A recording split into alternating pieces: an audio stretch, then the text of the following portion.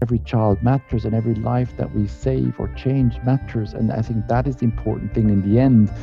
And even if you say it's a drop in the ocean, yeah, but still it makes a difference. We need the best people who can really work efficiently and with little time have the maximum of output. Well, what a different episode this is going to be as I talk with Adrian Förster. He's the CEO of Save the Children Switzerland. Now, I had the opportunity of meeting Adrian because we're doing a live music and fundraising event right here in Zurich on December 11th. And I thought, I think this is also a good opportunity to talk about the world of work of NGOs and of Save the Children, not only because I'm genuinely interested to learn a little bit more about that, but also because this podcast is about showcasing different professions, different needs, different paths. And I am a firm believer that the future world of work is all about how we can be creative in designing different paths, different careers for ourselves that will change in time, depending on where we are, what we want, and which direction we want to go. But anyway, enough of that for now. Let's tune into the conversation with Adrian, get to hear more about his story and about Save the Children. Thank you very much, Paola. Yeah, it is a privilege to be working for an NGO. And probably it's the fact that I'm ended up in an NGO is sort of basically rooted probably in my personal story, that I grew up in South America and saw the differences between rich and poor, and played as a privileged kid of an expat in the favelas with the children of poor people who are at a disadvantage. And that sort of probably was very much ingrained in me. And at the age of 20, I took this decision that I really want to commit my life to the cause of other people who are not as privileged as I am, and decided not to pursue my legal career also that I could have. And so basically I ended up in development work from the very beginning after my studies. Yes.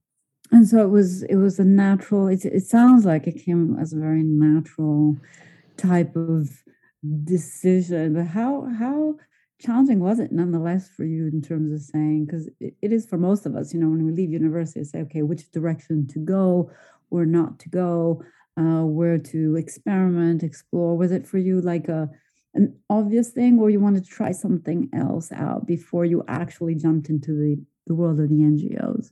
It was a very conscious decision, and it was a very challenging one. I studied law, but I never worked one day as in the legal profession.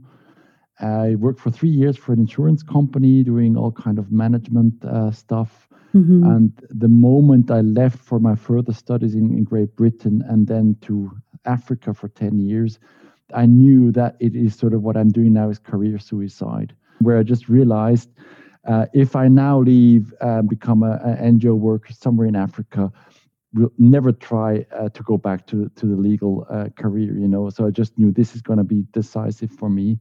But I was so convinced that this is the right thing to do. And it was one of those convictions that I kept for the whole time up to now. And it is sort of a different type of career, if you want to say so. And it's not a career that is based on, high prestige and high status and high income, but it's maybe a career that is maybe rewarded with a sense of purpose or a sense of doing the right thing. And also a lot of, encounters with people and with cultures and circumstances that are very enriching. So in a way, you're rewarded in a different way. And I never regretted it. Yeah. Well, that's fantastic. And actually, I smiled when you said career suicide, because and I'm glad you repositioned that, because it's a different type of career, but it is nonetheless, you're spending your time, you're spending, and you're putting your life to a great extent, to work for others. And I firmly believe that it is a different way of just packaging, your values, your beliefs, who you are, your qualifications in a direction that really speaks to you and that's very rewarding to you, besides the monetary aspect. But I think there are many people out there, it's not only they don't do careers just for money. For many, it's the sense of purpose as well, right? But I do think the NGO environment is, at least for me, I think, having a little bit more of your sense, help us understand what it's like to work in an NGO in general, and then of course specifically Save the Children, because again, coming from corporate, that's my background. I have a very different vision of the world of work with a very clear business model, even though the different businesses and industries. But let's say that the dynamics of it are pretty straightforward when you talk about business. Help me understand, what's your business like? Because it's still a business, but it's a very different one. What is our business like? I mean, yeah, in the end, it is all about, the impact we can make. So I think that is the thing that we have to have an eye on. How much can we really make a difference with what we do? I think that is the main thing. It's not about, income and profit, but it's about impact and how to communicate that. So that is maybe one of the big challenges in our sector is not, what do we do with our money? There is always enough need in the world, but how do we communicate what we are doing?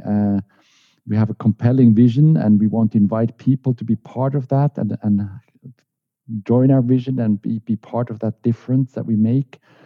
But we have to translate the situation of those children in those countries to the people here in Switzerland and explain to them what it means to be in those situations out there.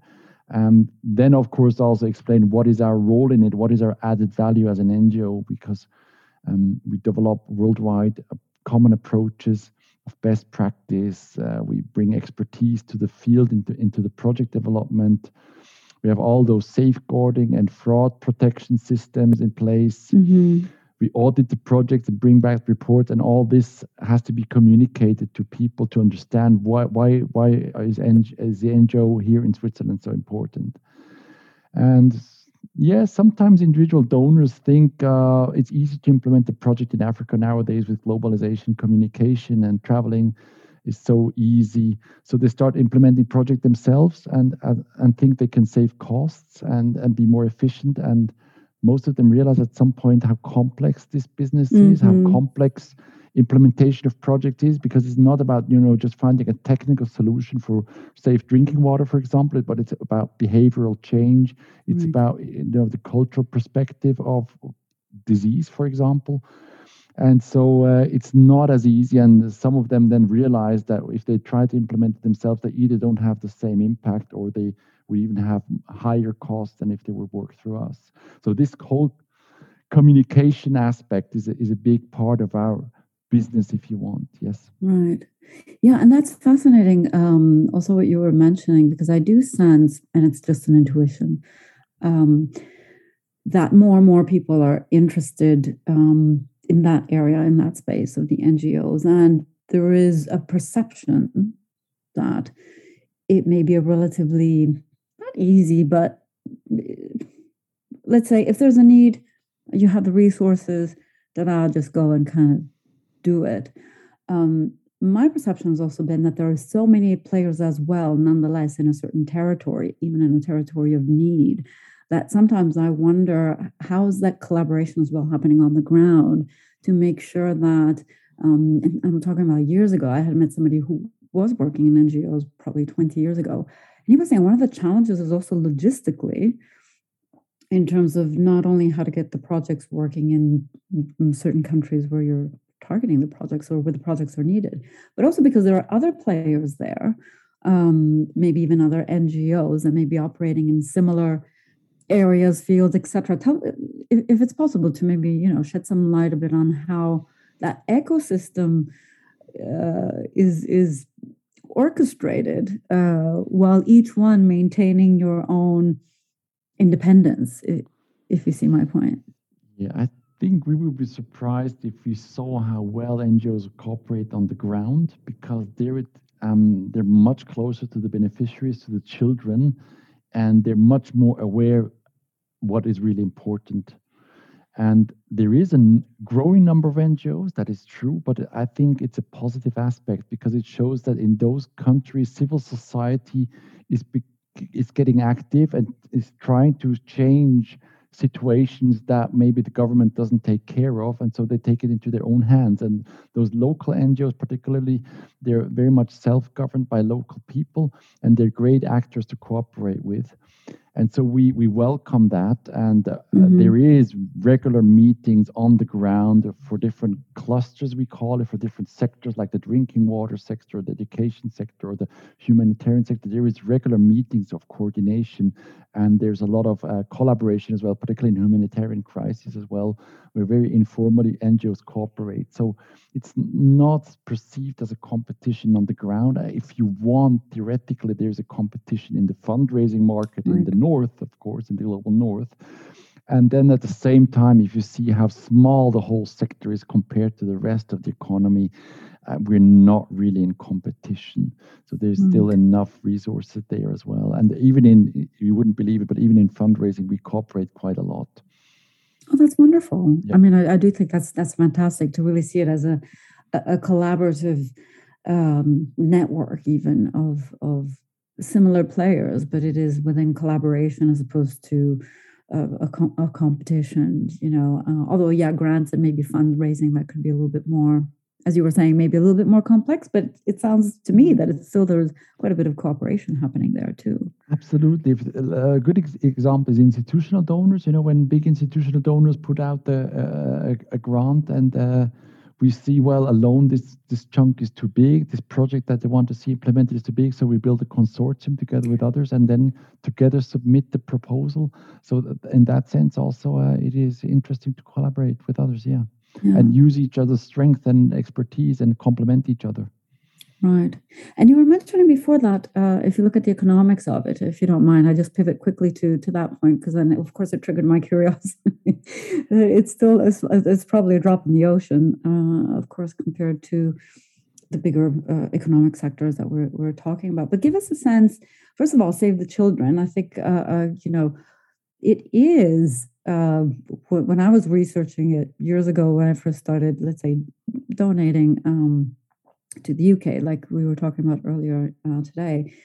I mean, it's one of the oldest as well organizations. It was, I think, founded in 1919, all the way back then in the UK.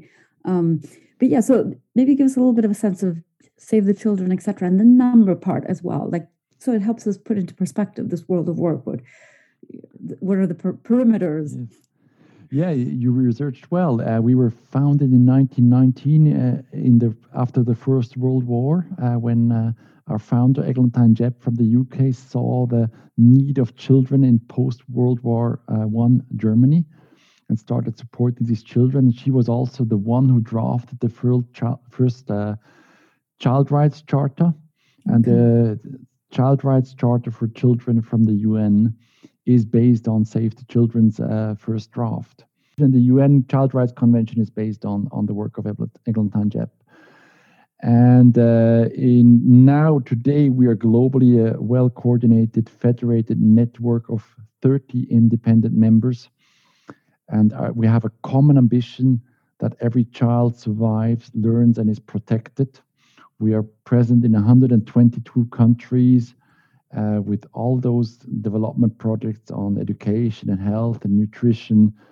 And Save the Children Switzerland was only founded 15 years ago and supports 40 projects all over the globe. And our strengths and our specialities from a technical perspective is migration, children in slums, and children in emergencies. That's sort of where we sort of contribute to the wider network with our expertise. Wow. Okay. So 15 years in Switzerland, and we were talking a bit earlier that perhaps not many people know Save the Children as well as maybe some other NGOs, but 15 years, it's already, I mean, it's quite some time on the territory. It is quite young for a Swiss NGO. If you see other NGOs who have been there for a lot longer and are much better known, but I think we have a really good cause, and we were able to really mobilize people in Switzerland to support us, and we have a growing base of supporters because they see how much impact we have. And so we are now at the office in Zurich. We have 50 staff working for those projects and with those donors, and we keep growing. Yes. Well, that's good. That's good. And you're involved in 40 projects, you say, as 40 Save projects the that Children, we sort of, yes, support Switzerland. directly, but then in many others we would just give our expertise, because in that network of Save the Children, we're very collaborative. We have calls all the time. If you need any kind of resources, people help each other. We have direct access to we have 50 country offices worldwide, and we can directly contact them, ask them questions. They can ask our experts questions. We can call also the center in the UK, where they have a technical center, and get support from that side. So it's very collaborative, and that makes it very interesting as well, and very effective. Wow. Okay. So it sounds like the culture is very particular in Save the Children, is it? Like, yes, it is. It is a cool thing. Just to give you an example, any other Save the Children member creates a nice video for marketing or whatever purposes, we can just take it from their website without even asking a question. The culture is copy with pride. So all the material that we create is always available for anybody within the network. And that makes it very efficient. We don't even have to ask questions. Right now, today, we had a press release on 100 days change of regime in Afghanistan. We just copied from the German website and use it and publish it on our website, and everybody's fine with that. And they do the same on our website, yes. Oh, that's fantastic.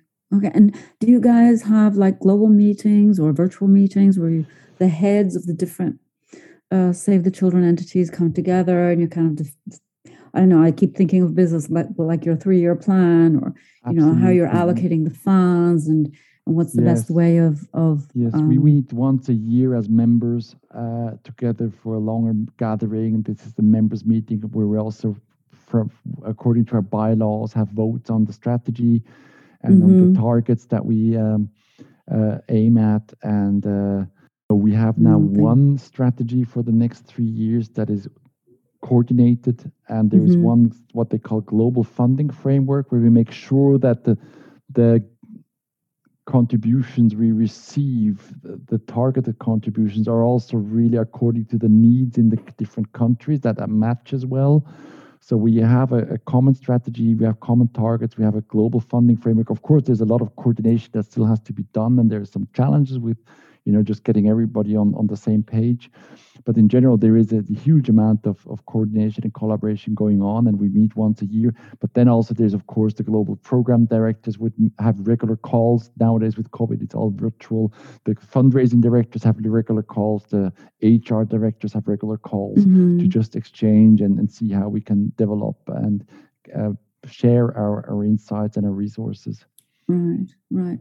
And going back to the economics of it, we kind of started from there in terms of like it is a drop in the ocean. And if it's okay to sort of get that sense of when we're talking about the fundraising, for example, or the type of resources that you are able to mobilize through the grants or fundraising efforts or etc. Give us a ballpark figure of what are we talking about here in terms of the numbers, if that's okay with you. For Switzerland or for the whole network? Whatever whatever works best for you. For the whole network, I think would be an interesting one. And then if you want to zoom in on Switzerland, absolutely. For the whole network, we talk. I would have to look up the figures for the beneficiaries, but I think it was like 40 million children worldwide in some way benefit from our work. We raise globally about $2.4 billion US. But I have to say there's a lot that also goes into some of the largest members like the US into their local market. They have own domestic programs. Same for us. We have a domestic program as well in Switzerland for children in the asylum sector. Part of our income goes to that. So it's not all on international level, but some members have quite large domestic programs as well. And in Switzerland, we raise about 25 million Swiss francs a year. 25 million. Yes. Yes. Is that what is your judgment on that? Is that? I think it's not as important how we value that, because it's all very relative. I worked before for an NGO that was much, much, much smaller, And we always felt like, wow, we're so small. What can we do? And then there was other NGOs that were even 10 times smaller than that one. And they looked up to that one and said, wow, you're so big. And so I think the thing is, what can we do for children? And I think every child matters and every life that we save or change matters. And I think that is the important thing in the end. And even if you say it's a drop in the ocean, yeah, but still it makes a difference. For those children that we help, it makes a difference. And I think that is what keeps us going. And of course, there's a lot that we cannot do, but we look at what we can do. Fantastic. So tell me, what does it take to work for an NGO and be successful at Save the Children? What type of talent typically would you be looking for? I can imagine you have to be internally very driven and motivated and make a difference. And it's a drop by drop, bit by bit, child by child type of thing, where you can make an impact. But give me a sense of, if you were to hire your top talents, what would that person be like? Yeah, that it's very different. Depends on which department. I think in general, what is underestimated is the high skills that we require. People think, oh, it's working for an NGO. The money comes in anyway. They don't have to work for that. And they just don't realize that we have to be extremely efficient with our gifts, because we want to make sure that as much as possible goes to children. And so we need the best people who can really work efficiently and with little time have the maximum of output. And that's what people don't realize, that we need people with high skills. And that is sometimes very hard to recruit, people who are really well qualified and then are willing to work for a salary that is considerably lower than in the market. Depending on the department, you would have people coming from other companies. Like in fundraising, you need fundraising specialists that may come from the NGO sector, but may also come from outside. Whereas in the global programs department, where it's about managing those grants and those projects, we very often have students straight from their master's degrees coming as an intern, and then maybe become an account manager, or then even a team leader, who do their career internally with us straight from their studies. Because that is something you can't really learn elsewhere. The managing of a development program, no other company sort of does that in the way we do it. So how do you do it? I'm very curious now. You triggered my curiosity on the development projects. What do they learn? Yeah, we often send our staff that manages program to do further studies at the Technical University of Zurich. There's a program called Development Cooperation program that you can do.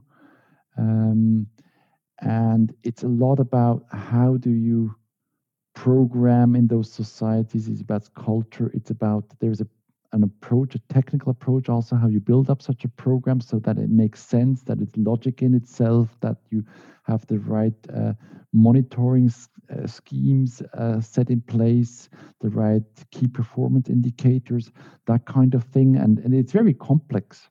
And so you can do a master's degree at the Technical University of Zurich, but most students come with a different degree and then they go for further training there. Okay. And then what type of experience would they get on the ground? And for example, if they join you, they would be running a development project. I mean, the projects are always run by the local people in the country offices. They are sort of the head of programs. And from our side, it would be the input and advice. And of course, by asking questions, we also trigger questions on their side and reflections. So it's like a negotiating together and thinking through those programs and how they make sense from the theoretical side, maybe, but also from the practical side. What shall I say? And let's say, so if I understood correctly, let's say the org design, well, I'm using a technical word here, of your structure. It seems I've understood you have a fundraising component where there are very specific skills that you're looking for as well. And then you have the projects component, probably a G&A, let's say a office type of management. What are the departments, let's say the functions that you would typically have in your structure? Yes, you mentioned the two largest ones. It's the fundraising, marketing, public relations department. We have the global programs, and within the global programs, of course, the national programs that we do in Switzerland with the children in the asylum sector. Then we have a small HR department, and the finance and admin also is a smaller department. And then, of course, the people who do the national programs, they're an own department as well, if you want. Yeah, that's about our structure. And then we make sure that people who are in touch with programs, they also get regularly to go to the field. And it's one of the things that we do for the development of these staff. Some of them we encourage to really go for a while into the field. We second them to other members of the international network so they get that they get a certain field experience. Because on the long run, if you want to do a career in the NGO, in the programs part, you need field experience. Oh, of course. And let's talk about that a second. Careers in the NGOs. What would a path look like to get to your role, for example, or to get to a role of significant responsibility and accountability, which equals usually leverage, a higher leverage, right, in advocating, in advocacy, or also like in very concrete development projects that have an important impact. What would it take? What does it take to build that career? What type of steps do you think? It's very funny how different the careers are of my fellow CEOs here in Switzerland when I talk to them. Some of them come really from marketing or even finance, but quite a few also come from the programmatic side who have really been in the field, to the field for a longer time. I mean, if you always work in fundraising, you don't necessarily need to have been somewhere out there for a longer time, but it's always good to understand what is happening in those countries and how children are. But it's not necessarily that you have to have worked abroad for a longer time. Whereas if you're in programs, I think it makes a huge difference whether you really know what your fellows from the country offices talk about, what their constraints are, what their challenges are, how the cultures sort of work differently. It is a huge advantage. And our global programs director, he has worked many years in different countries, and that is certainly an advantage. And what comes with it is also a certain network within those country offices. If you have been longer in the sector, you know a lot of people, and that gives you good contacts and connections, and that is important as well. I would imagine, right? Like your line of business is very much on, like we were mentioning earlier, like on relationships, on the network, on the connections. I mean, as much as we were talking many industries, automation, digitalization, innovation, are all very important things in terms of making our work more efficient to a great extent. But in certain industries, it's wiping out jobs literally as well. I would imagine that, you know, within humanitarian related sectors, the human component is still probably the number one component to make things happen. I mean, it always is the people who make the difference, as in any organization. If you have great people, and we have great people, it is a lot of fun to work with, and you really see things moving forward. And at the same time, technology has become more and more important. We are making ourselves huge steps in digitalization. I mean, the whole remote work, everybody was forced to do that due to the COVID crisis. But also in other areas, we just see how we can be more efficient by going more into the digital and technology sector.